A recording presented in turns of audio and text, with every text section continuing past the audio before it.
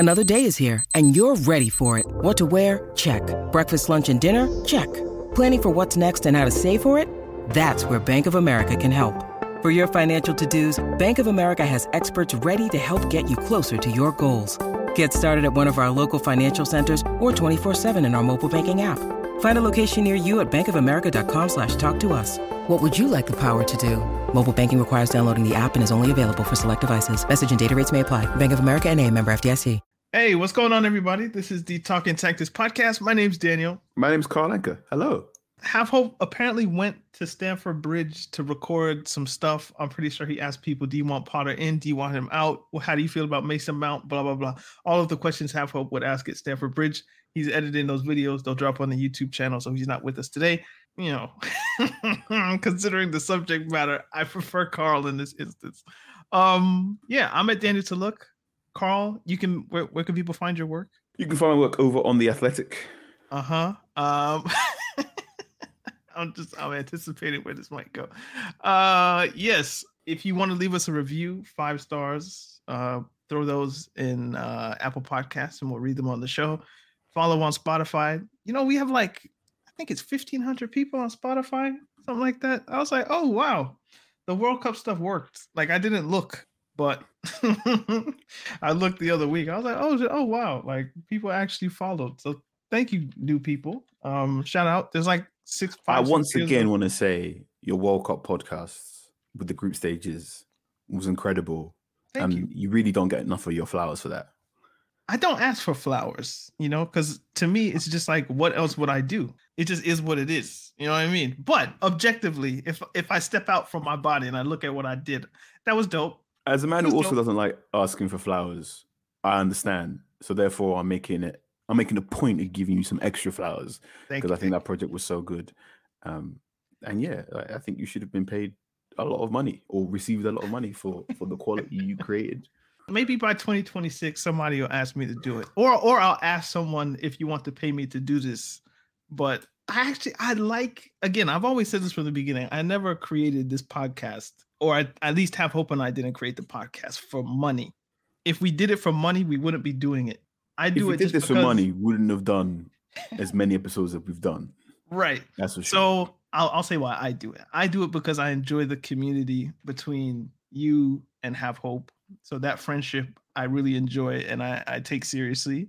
And the podcast is just a way to kind of keep that going. But even if it stopped, I suppose at this point, after 5-6 years, we'd keep in contact. And then the ancillary adjacent community that's built around that, people who become patrons and things like that.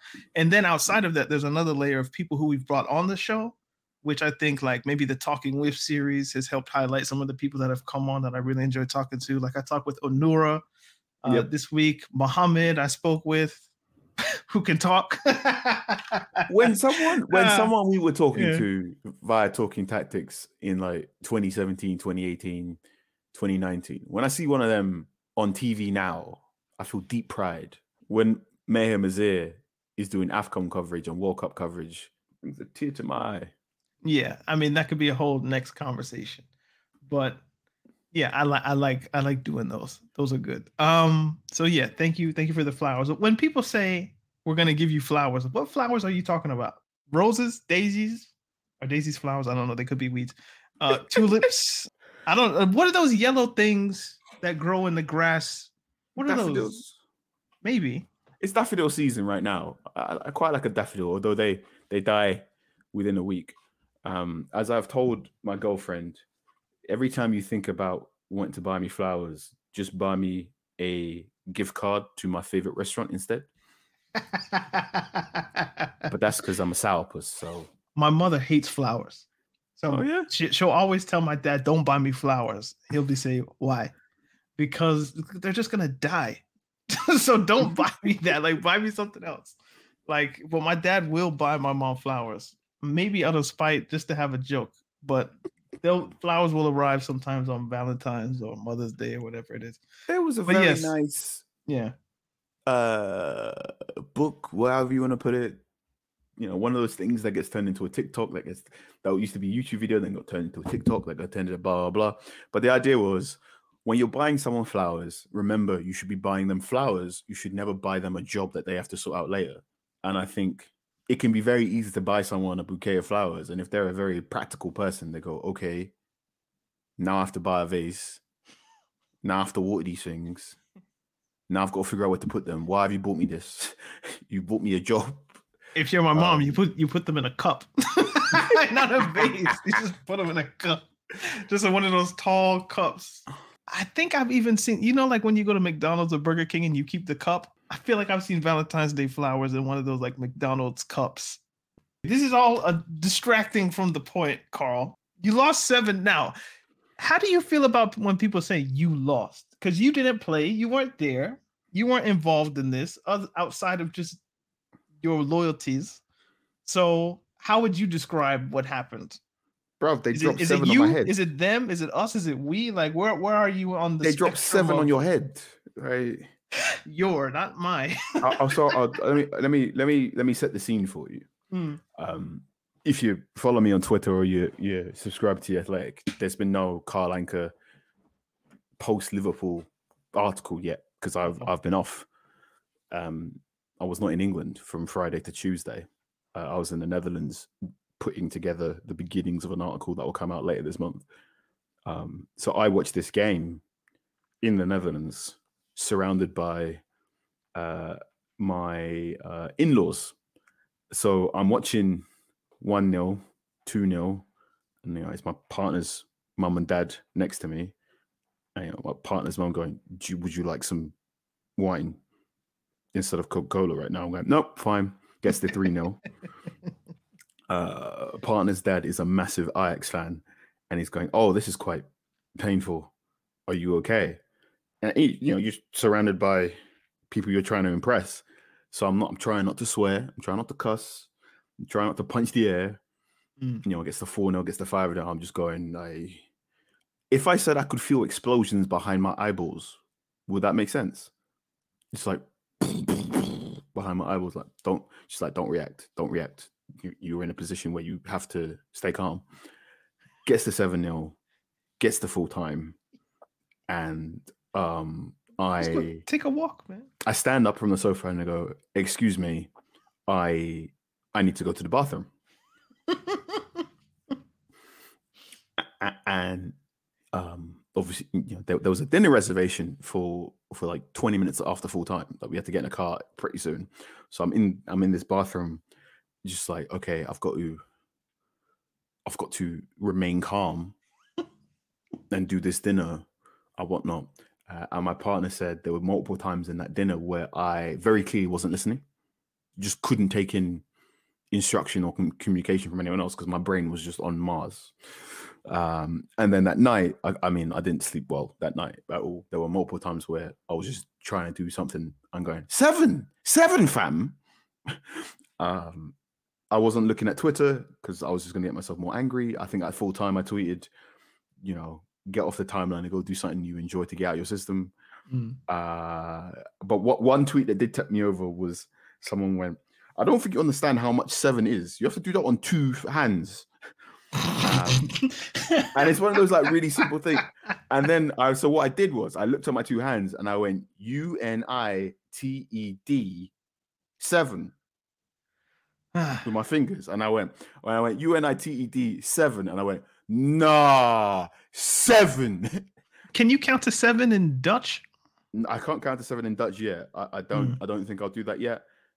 My sister-in-law asked me what time was my flight back to England, and then my partner said, 7 o'clock. 8 o'clock. To which the sister-in-law, is it 7 or is it 8? And then they both looked at me and went, sorry, we didn't mean that. Okay, just quickly, when you said you went to the bathroom, I think there are moments we all have, and especially as dudes, maybe. I don't know if women go through this, but when you're in someone else's apartment or house and you just need time, so you might have met a girl at a club or just wherever, and it's your first time at the crib, and going to the bathroom and looking at yourself in the mirror and just having like a slight conversation with yourself, like, bro, get a fucking grip of whatever's going on. Like those moments, I can think of at least 3, 4, 5, 6, 7 times. I've just looked myself in different bathroom setups, mirrors, and just been like, bruh, come on, bro. And then you just fix yourself and then you go out and do whatever you need to do. Visceral memories of just being in strange bathrooms and just like, come on, man. Yeah, so I went to the gym today, today being Tuesday, and my personal trainer is a Manchester United fan. I live in Manchester, quite a few Manchester United fans here, but his boss and the manager of the gym is a Liverpool fan. And she has given, she likes chirping and giving verbals every time she sees us working out and whatnot.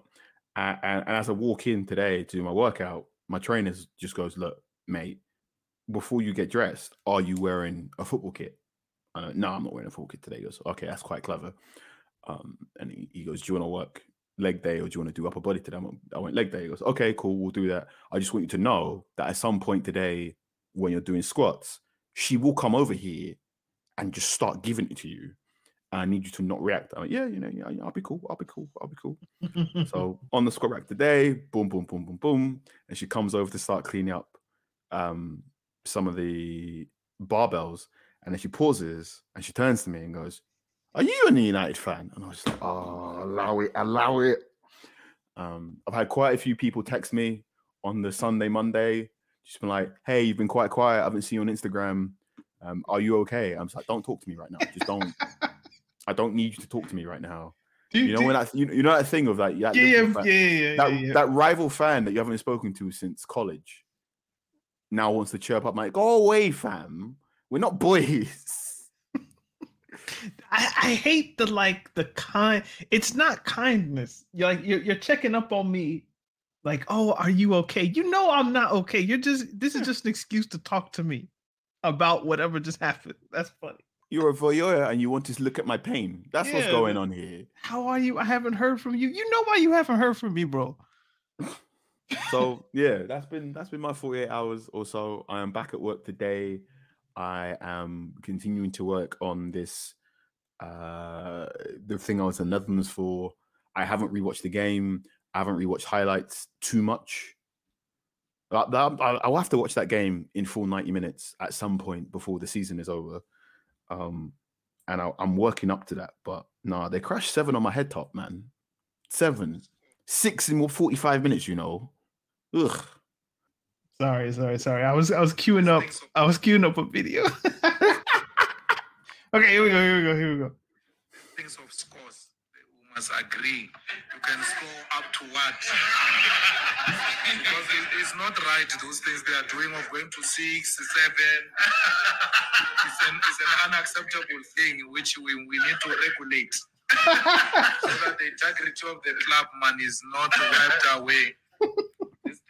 Now, that is Julius Malema. If you know anything about South African politics, he's the chairman or the president, whatever he would be, of the Economic Freedom Fighters. Now he's talking, I think, about Orlando Pirates in that clip. Mm-hmm. But that was one of the memes I saw where I was like, I might need to bring this in to the podcast, where he was talking about up to what?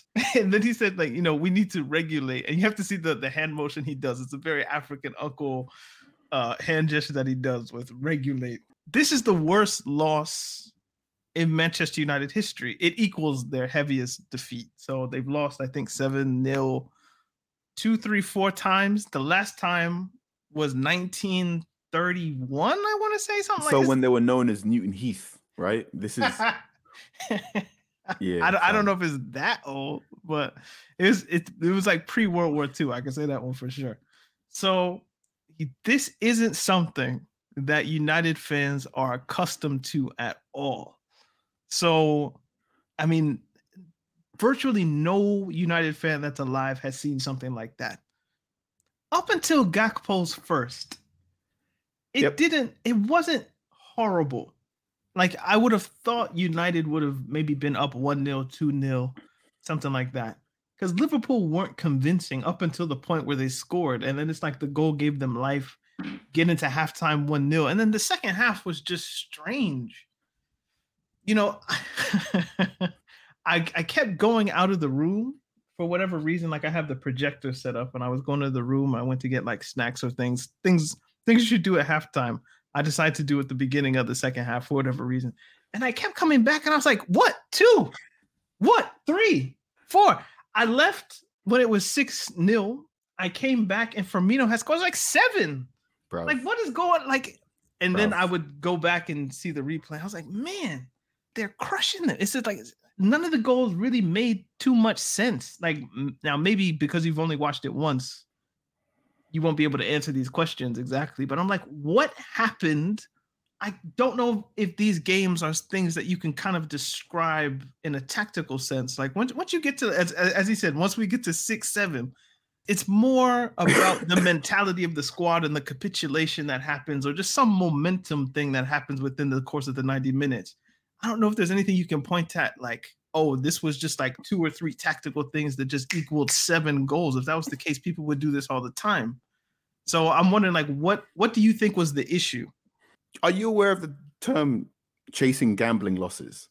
It seems quite straightforward, but go for it. So they say if you are a gambler or someone who partakes in the casino or whatever, there's gambling, and then there's the really bad bit where you start chasing losses. So you go into the casino and you've got $100, and you work your way up to a certain point, and you're on $200, $300, and then you start losing money. But as long as you don't go past $100, your initial $100, you're good, you're sweet. Yep. Right? Fine. Okay. If you walk in the casino with $100 and you walk out the casino with $101, that's a good day. And that might take 6 or 7 hours, but fine. And they say the house always wins and blah, blah, blah. What you never want to be in a state is where you walk into the casino with $100, you work your way up to, I don't know, $2,000, you work and then a bunch of things happen and you go down to $100, and then you go, fuck it. Let me keep going. Like if you go back to 100, if you go back, so I apologize for swearing. If you go back to $100 again, what you're supposed to do is just stop and leave the room, like whatever. If you go chasing losses, if you go chasing those really bad bits, then you're not gambling from a point of skill. You're not gambling. You're not acting from a point of consideration. You're not doing a considered approach, but you're working in a heightened emotional state, which leaves you open to very stupid mistakes. And I mean, this would happen. A really good example of this was when Manchester United lost 6-1 to Manchester City back over a decade ago. Mm-hmm. Over a decade ago? Yes, it's nearly over a decade ago. Where the game is basically done at 3-1, but Sir Alex thinks there's potential to get a draw even with 10 men, so he keeps sending his players up to attack, and they get picked off in the counter-attack, and eventually the scoreline is 6-1. And at the start of the season, when Mikel Antonio at West Ham said David Moyes basically doesn't want to lose more than 2-0. He says if we lose at 2-0, Moyes says just shut up, keep it cagey, and like just don't concede a third. Don't even try and play football at a certain point, right? And that's one thing David Moyes nearly guarantees at West Ham is you're not supposed to get beaten by more than 3 goals, which is very funny because they just lost 4-0 to Brighton. Anyway, I think what happened here against Liverpool is, first of all, the starting lineup is, I mean, hindsight is revealing, but the starting lineup was, I don't want to call it wrong, I want to call it naive. He played, Wout Weghorst as the number 10, which had some use against Barcelona and whatnot, but I think he should have been the number 9 in this game to press from the front and not have Marcus Rashford at the front. I think putting Bruno Fernandes on the left-hand side rather than putting Marcus Rashford on the left-hand side, I think that's really naive, especially when we know that Marcus Rashford's been very good against Trent Alexander-Arnold. I mean, Mourinho won a Manchester United versus Liverpool game by just having long balls sent up to Rashford and told Rashford to cut inside Trent and shoot. So to have Bruno Fernandes there is odd. If you're having Wout Weghorst as your number 10, then you're supposed to be counter-attacking, but also your best player for counter-attacking, your best player when you're in transition as a Manchester United is Bruno Fernandes, especially in central positions. So you should have had Bruno Fernandes there as well. I think the balance of the front three was wrong. And after that, you have a problem. So I think one great strength of Manchester United this season has been, I don't know if you want to call it a trio, a triangle, whatever you want to call it, but that three of Rafael Varane, Lisandro Martinez, and Casemiro, it means most of the time they're going to win all their 1v1 duels, right? They are, okay, Manchester United will be vulnerable to the defensive transition, but one of those, be it Casemiro, Lisandro Martinez, or Rafa Varane, is there to make a stop or there to make a tackle. And at Anfield, all three of them were off it. Varane had to pass a late fitness test to do it. Casemiro had his worst ever game in a Manchester United shirt. And I mean, Mo Salah took Martinez out for a dog walk, didn't he? So you have that. I thought Manchester United were okay for the first 40 minutes until they conceded that goal against Gakpo. I mean, the goal they conceded is just vintage Gakpo. That's the sort of goal Gakpo scores in a Dutch league in his sleep. And that comes about because Liverpool exploited a weakness in Manchester United's press. So Manchester United often leave one person free for the opposition team when they're pressing high up. And when you've got a goalkeeper as good as Alisson, Alisson's just going to find that guy. And the guy was the one on the wide left. Robertson does a really, really good dummy run, pulls Fred out of position. Fred doesn't know whether to come or go. Dalot is in far too high up the field. Because Carl, I was going to ask, is Dalot always that high for Manchester United to where Fred has to cover the space? Or is that something that happens singularly in that play? I think it is part of it is the system and part of it is a brain fart from the individuals involved. Fred doesn't know where to go. Fred doesn't know where to go because Andrew Robertson is very good at making a run and just giving Fred a bad decision there. And then before you know it, Gakpo's in left half space, done. Gets to halftime, and at halftime, I would have expected Ten Hag to make a change and gone, this isn't working. Let me put Bruno Fernandes as number 10. Let me put Wout Weghorst as number 9, and put Marcus Rashford to the left. See, Carl, do that, it just gets worse. If you have a tactical mistake or flaw, and as you say, hindsight's 2020, so obviously we can see this looking back. But if there's a tactical flaw in what you're doing, but for 40 minutes you play generally well, and then one mistake happens, and you go into halftime 1-0, you might think, yeah, that's there. But on balance, we've been all right. So why would I change it? And then the second half happens. So it's like, I can understand from Ten Hag's point of view why you wouldn't make all of those substitutions, given that, 7-0 is the eventual outcome. But at halftime, it's 1-0. And 1-0, you're not going to, ball everything you've done up in the week, all the coaching and training you've done, and just throw it in the bin because 7-0's coming. That's not going to happen. So I'm sympathetic to Ten Hag in that sense. We're like, yeah, that was one bad moment. One player did something silly, which then caused a chain reaction, and we got Gakpo in a situation where he's going to do what he does. But it's only 1-0. I'm not going to make three substitutions. How bad can it get? Yeah, I would have liked a halftime rearrangement rather than substitution, but I could see why Ten Hag would have held on for 10 more minutes. Yeah. Let's see. The number of people will say you need to make substitutions early and say if you're going to make a change on the hour mark, you may as well make it on the 50-minute mark. But also, football managers say you never make a change on 50 minutes because you want to see how your team starts the first half, right? You want to give you want to see how your team starts the second half, I should say. You want to give the second half like a little bit of a breathing room. But the problem is, you give the second half breathing room and you're 3-0 down. You can see 2 goals near immediately after the second half, and that's it. The game is done. So, so Carl, after who gets the second and third goals, however they happen? They're just a blur to you, huh? Yeah, exactly. Well, pretty much. Like they happen, I think in 40 was it 40 minutes? They scored 6 goals in 40 minutes. So it's kind of hard to keep track. I'm not trying to make a joke, but it is. Without me having the Darwin Nunez scores in the 47th minute and Cody Gakpo scores in the 50th. Right. So, okay. So that means anything you said at halftime is out the window. It was 5-0 and Salah hadn't scored yet, correct? Yep. Okay. Oh, my head is hot. So when it's 2-3, you're saying back to kind of the gambling reference. Are you saying that United chased bad money with good money? I'm saying at halftime you are $95 in the casino, and you're going, all right, you can quite easily get back up to $100 if you make the next bet right. and then something happens, and then boom, you went down. You came to casino with $100 at halftime. You're at $95.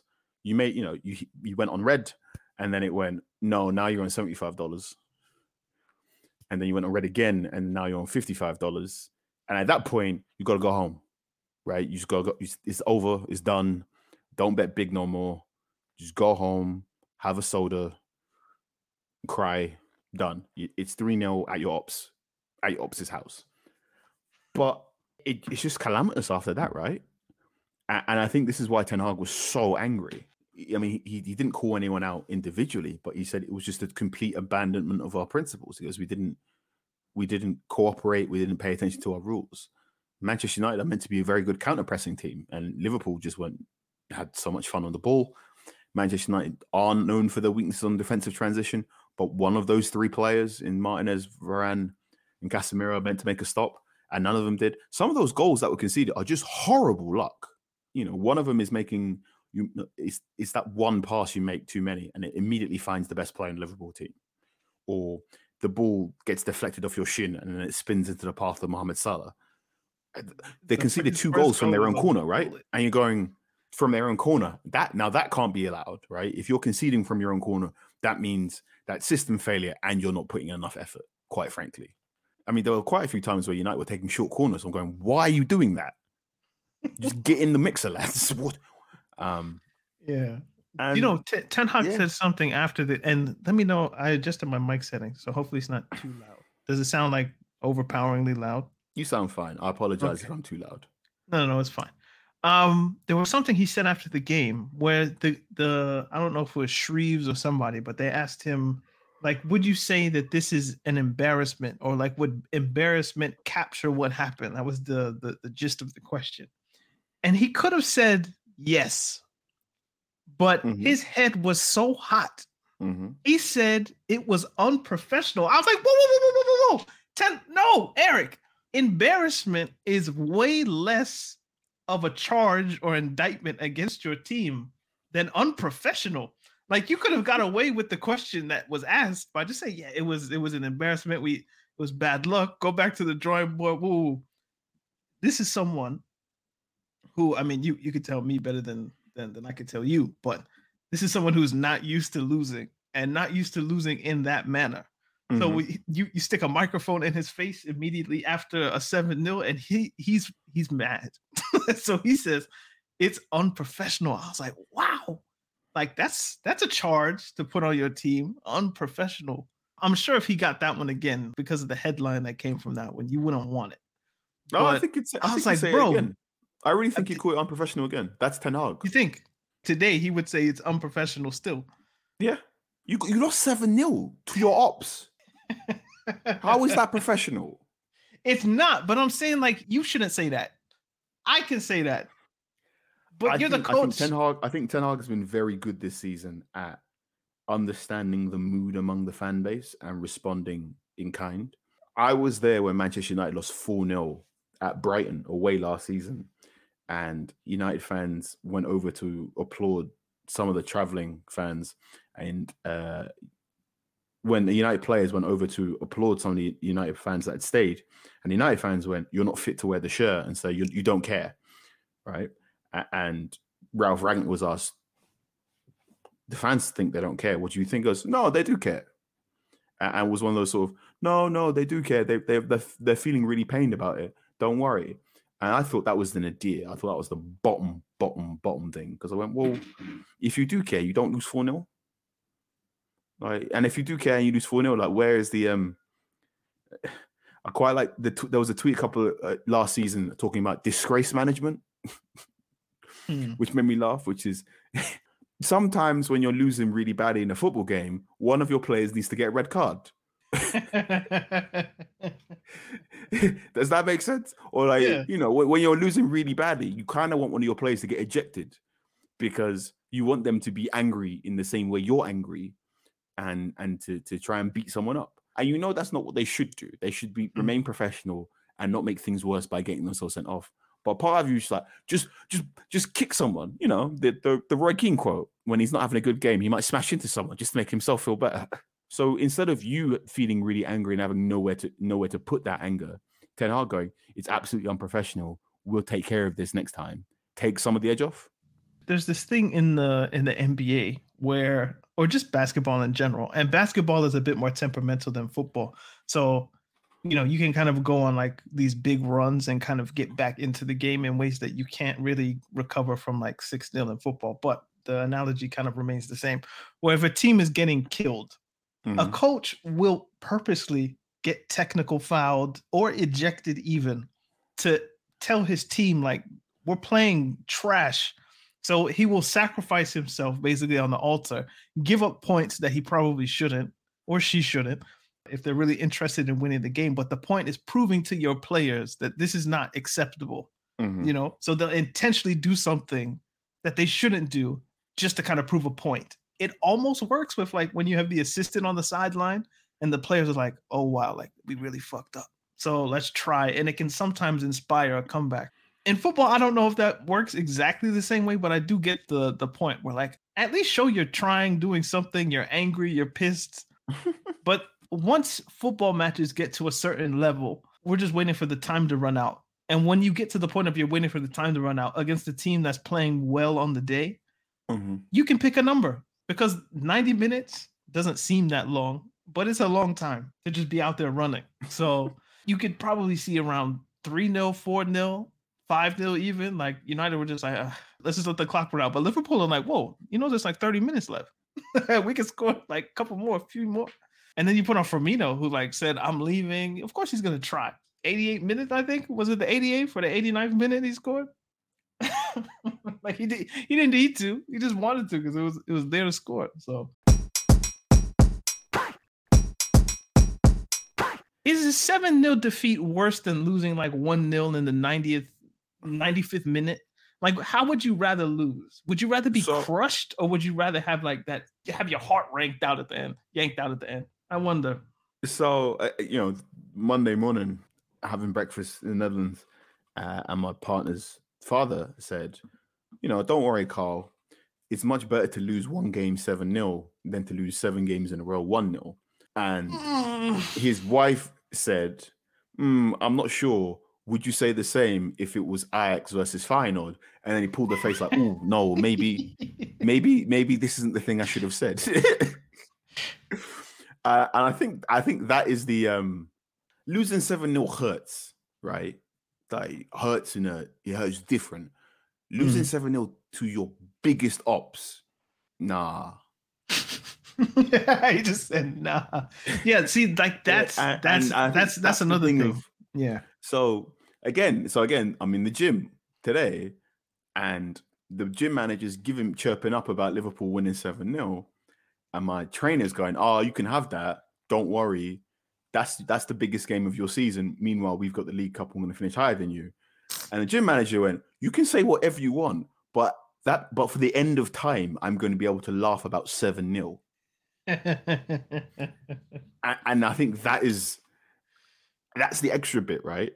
Of you say, what is Manchester United's worst ever defeat or equal ever worst ever defeat? And it's Liverpool's now on the list. Liverpool, right? Liverpool dotted 7 on you. Nasty. See, like, okay, so I've been kind of slacking on my off-target stuff, but in the meantime of today, I've been writing, and something I had to look up was the psychological underpinning of Schadenfreude. Yep. Because Carragher took a picture, like a selfie of him and Neville.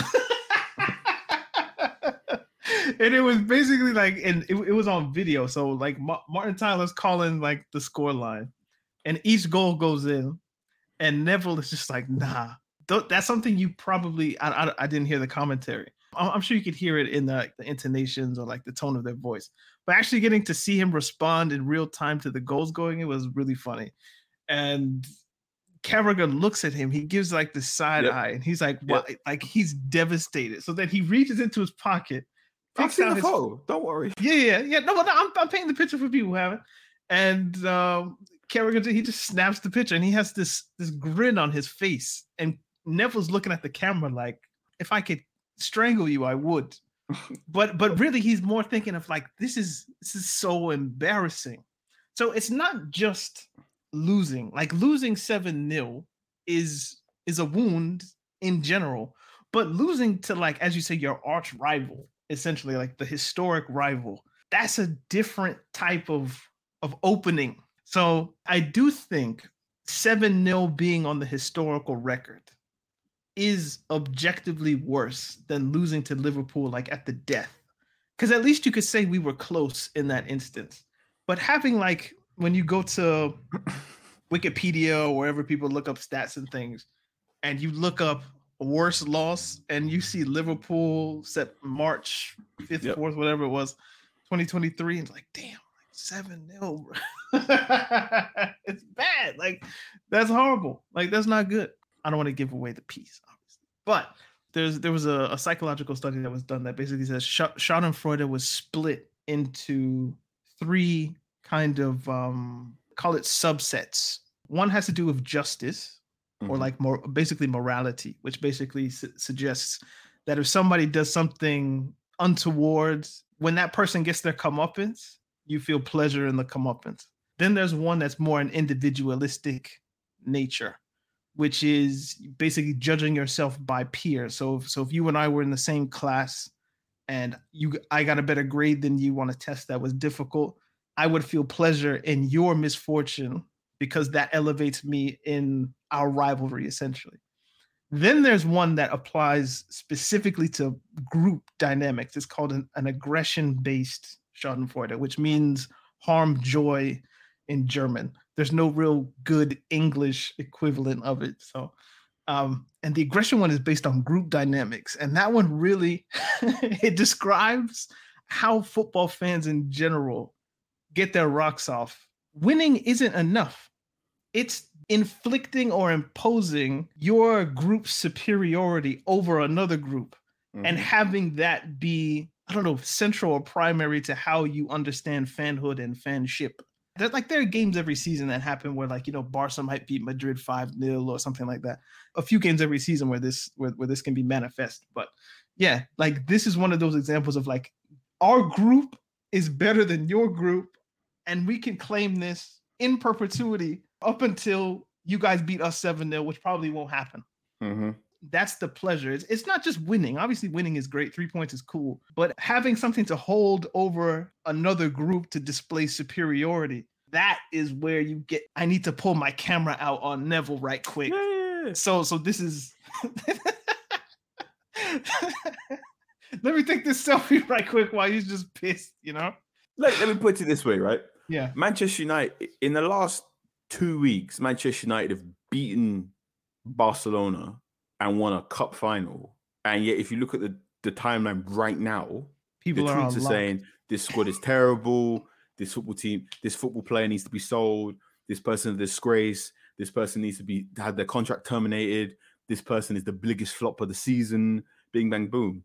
Which is, again, about how, you know how they say stories about endings.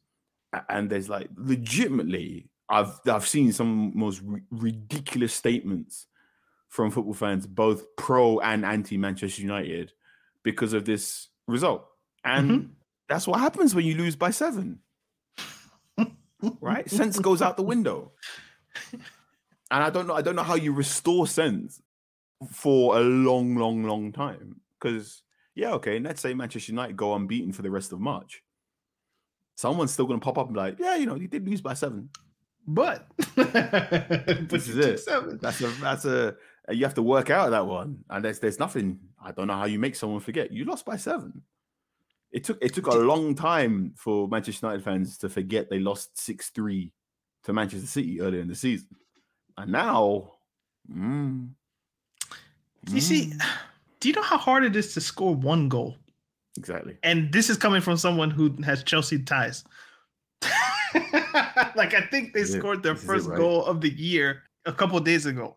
Or, like, maybe not of the year, but, like, since sometime in January. Like, scoring is not easy. So to get 7 in one match in, like, 90 minutes it's something. Hard to do on FIFA. Bruh. You know? And even if you turn the difficulty settings down, like, maybe this not once you get to legendary, you know. This is hard to do in FIFA. It's difficult. And they've dropped 7. And you think about, again, and before the game on Sunday, there was a lot of conversation about how much Manchester United have been transformed this season compared to last season. And there was a lot of oh, look at the lineup from their 5-0 defeat, 4-0 defeat even. It was 4-0 at Anfield last season and 5-0 at Old Trafford. And I'm saying, oh, look at the lineup. Phil Jones was starting. Maguire was starting. But look how much things have improved with Lisandro Martinez and Casemiro and all that. Ten Hag has done miracles at this Manchester United team. Things seem different. The new Manchester United's arrived and you lose again, but you lose in an even worse fashion. Because, I mean, the reason it was 4-0 at Anfield last season was because Liverpool just stopped playing football after a bit, right? They just went, all right, cool. It's 4. We don't really need to do much anymore. We've got to focus on winning the Premier League title. And one of the only highlights of the second half last season was Hannibal Mejbri making his full debut, nearly getting sent off, just kicking people because he was so angry. and you lost 7-0 this week because Liverpool didn't stop playing football. They kept trying to score goals. And also this time, there wasn't a Hannibal Mejbri. There wasn't someone who just went around kicking people. United just... McTominay was pretty close. Yeah, McTominay was close, but he just goes around kicking people. Right. Anyway, so do you want to talk about other football games this week, or no? Am I just going? No, you don't. You're just going to hang 7 on me. You brought me back out of my hibernation. I haven't been on this show for weeks. I have points. I mean, bro. We had this scheduled, I think, before time. You were like, this is true. This is true. I think the first Tuesday in March, I might be all right. I was like, cool. I didn't even know that you guys were playing Liverpool, but it worked out this way. I have more points, I think. I have a couple more points. So describing to people in like maybe America who are like consumed with American sports, one thing I always point out is like an NFL touchdown is an arbitrary measure of points. Like, who decides that a touchdown is worth 6 plus an extra point 7? Like, who decides that? Really, it should be worth 2 points and a field goal should be worth 1. But they've inflated the sense of scoring to where, because people say, oh, and when I say people, like the timeline or just general people who talk about, oh, in soccer, there's no scoring. It's only 1-0. It's only 2-0. There are no goals, blah, blah, blah. But then I look at, okay, so you watch a 14-7 game and you really think there were 14 or 7 points scored? No, like there were 2 scores and another score. So really it's like 2-1 essentially. If you extrapolate what happened in that game in like NFL terms, it's 49-0 because let's say why are you doing this to me? No. Like, what have I done for this? Was it something I said in the group chat? No. But this is. I would have said this if you were here or not. A goal in football is harder to score than a touchdown in the NFL. You're cooking me today, ain't you? So, let's say that we just decided goals were worth 10 points. then the score would look like 70-0. This is not really about United. It's more about how I hate how NFL scoring works. So you guys are just a means by which to disrespect NFL scoring. I hate it. The arbitrariness of like a touchdown is worth 7. Okay, then let's bring that to actual football and let's say a goal's worth 12 points. 86? 84? I don't know. 84. Why are you crashing this on my head, bro? Last point, and then we can move on. Wow. Do you know what I hate? So I'm going to take us to 2014 semifinal World Cup, Germany, Brazil. I think at halftime or somewhere around there, who was their coach? I forget who the Brazil coach was. 2014 semifinal, Germany, Brazil. A whole Wikipedia page, you know. Scolari, yeah, I knew it. I knew it was that. Dunga was there in 2010, but then they brought back Scolari because he had won the World Cup in 2002. So they were like, maybe we can. I got one more in me kind of vibe. So at halftime, he brought on Ramirez. And I remember being pissed because as a Chelsea fan, like real Chelsea fan, 2014, I was still there with the guys. So why are you bringing on one of our players for this? You're down 5-0. I do not want Ramirez involved. 70 minutes, you know what he does? He takes off Fred and brings on Willian. I'm like, why are you bringing all the Chelsea players on the pitch so they can be involved in this massacre? Oscar did score, so credit to him, right? But I was like, I don't want those guys involved in this. I lay that foundation to ask, considering how people have been on Harry Maguire's neck for like the past 2-3 years, are you happy in some way that he didn't touch pitch? No. Bro, they lost 7-0. I know, but like he wasn't involved in it. Are you asking me, do you think Harry Maguire is looking at it going, "Ooh, glad I didn't touch the pitch there"? Obviously, I'm wondering if I were a United fan and I felt a way about Maguire or how he was being treated, and I'm not sure if you feel that way about him. Maybe you feel some of the criticism is legitimate, but I'd have been like, I'm glad he didn't touch the pitch. Because people have been on Harry Maguire's neck for like 3 years. He's a trash defender. He's this, he's that. And then you go out, you get Varane, you go out and get Martinez, all these different dudes playing Lindelof instead of me. Yep. Okay. Yep. I was 7 and I didn't even play. I will say, if I'm looking for a silver lining from this game, I'm gonna say it looks as if no one got injured.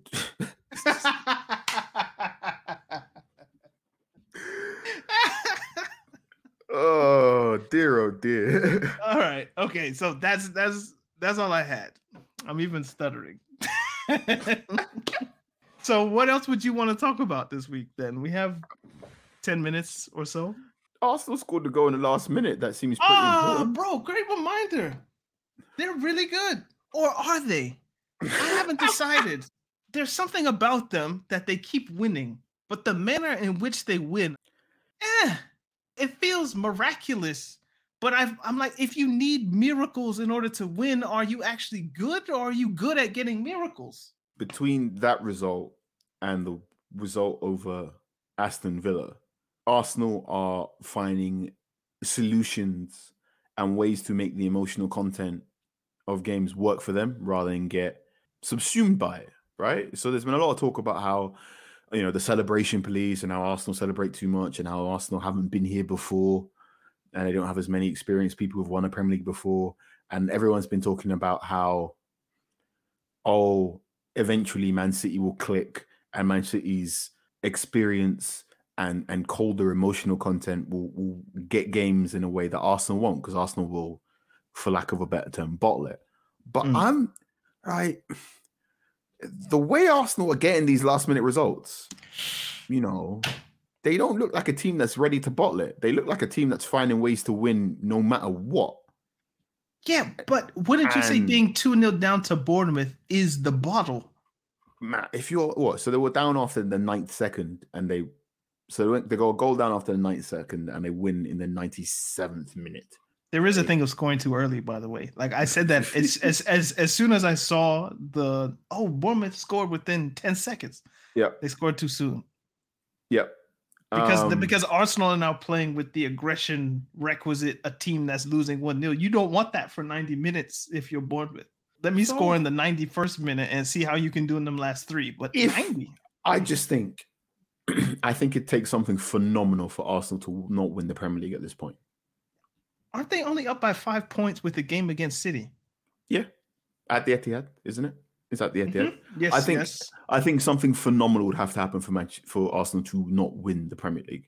Now, you could say the phenomenal thing will be Manchester City, right?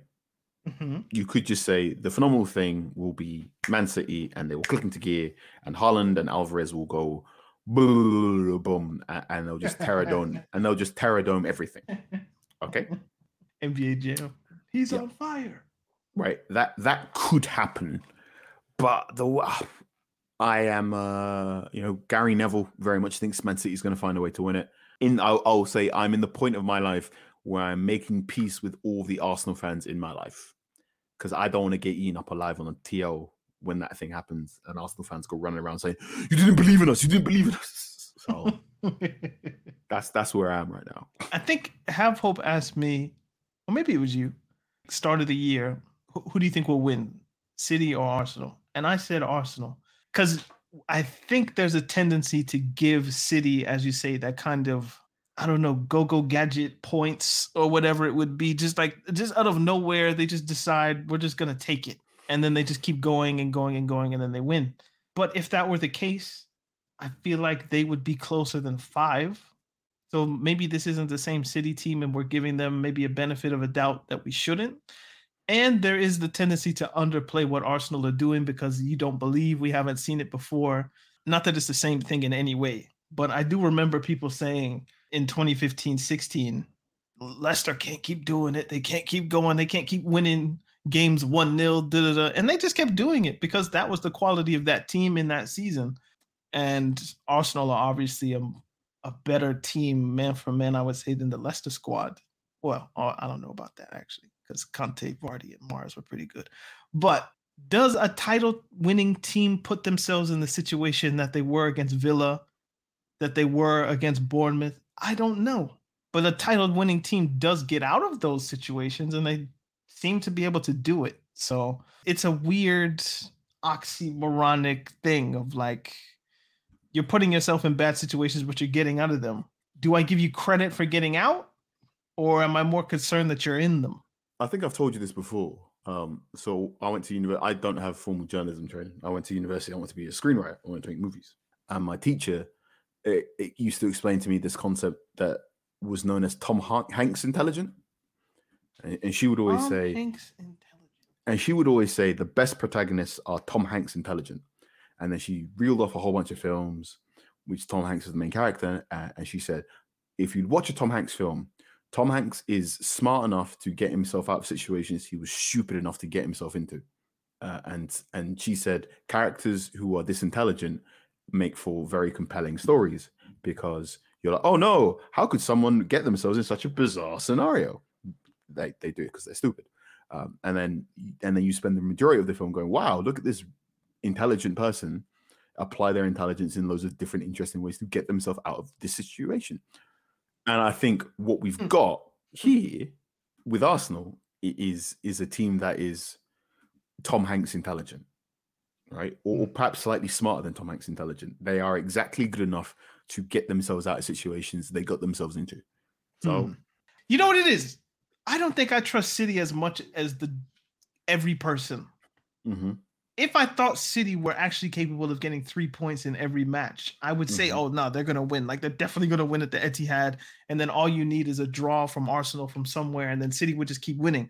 I don't see this City team as one that's capable of winning all of their remaining 12, 13 games, however many are left. It's more that. It's like there aren't enough games left where I feel Arsenal will drop enough points and City will gain enough points to make up the gap, even if they win.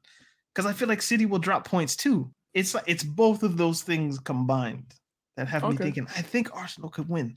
And because I'm not living on that island, I don't have to contend with like the crazy Arsenal fan who I know you will have to. I'm going back to London. Oh, Carl, you'll get those texts. Hey, Carl, how you doing? I haven't talked to you in a while. How you? Yeah, man, crazy season. I can't believe we did it. It was crazy, man. Y'all lost 7-0, bro. That's it, man. Anyway, we'll put this to the listeners. How about we set up a poll tomorrow? All right. And what are we asking? We'll just say, right now, how do you feel that which way the title race is going? Do I add United? No. I think they've crashed 7 on your head top. It's become very, very, very clear that Manchester United are in a title race. So we're just a little horse, to borrow a certain manager's phrase. Just a little horse. Anyway, we've been talking for an hour. This has been fun. Yes. Therapeutic, as they might say. United against Arsenal in the Europa League final would be good. That honestly, my heart rate would be too much. I don't think I'd be able to cope. Now, Arsenal United is the real rivalry, in my opinion. based on all the United London people that I know, especially like African people like yourself and others. Liverpool, I find, is like a more general United fan. That African Caribbean, like you guys hate Arsenal from like my POV more than even Liverpool, but like so that would be an interesting one. But anyway, yeah, as you say, we've been here. So Talking Tactics podcast. My name is Daniel. That's Carl. Check out Half Hope at halfhopefootballhut.com. Carl, where can people get your work? You can find my work over on The Athletic. Indeed, link is in the description. I'm at Daniel to Look. Check me out at Off Target. Follow us on Patreon. We'll figure something out. Listen to the Talking With and all of that good stuff. All the links are in the description. I don't know why I like feel like I need to miss something, read the description. Talking Tactics Podcast, sometimes funny, sometimes serious, but always football. Indeed. Peace. Peace. Sports Social Podcast Network.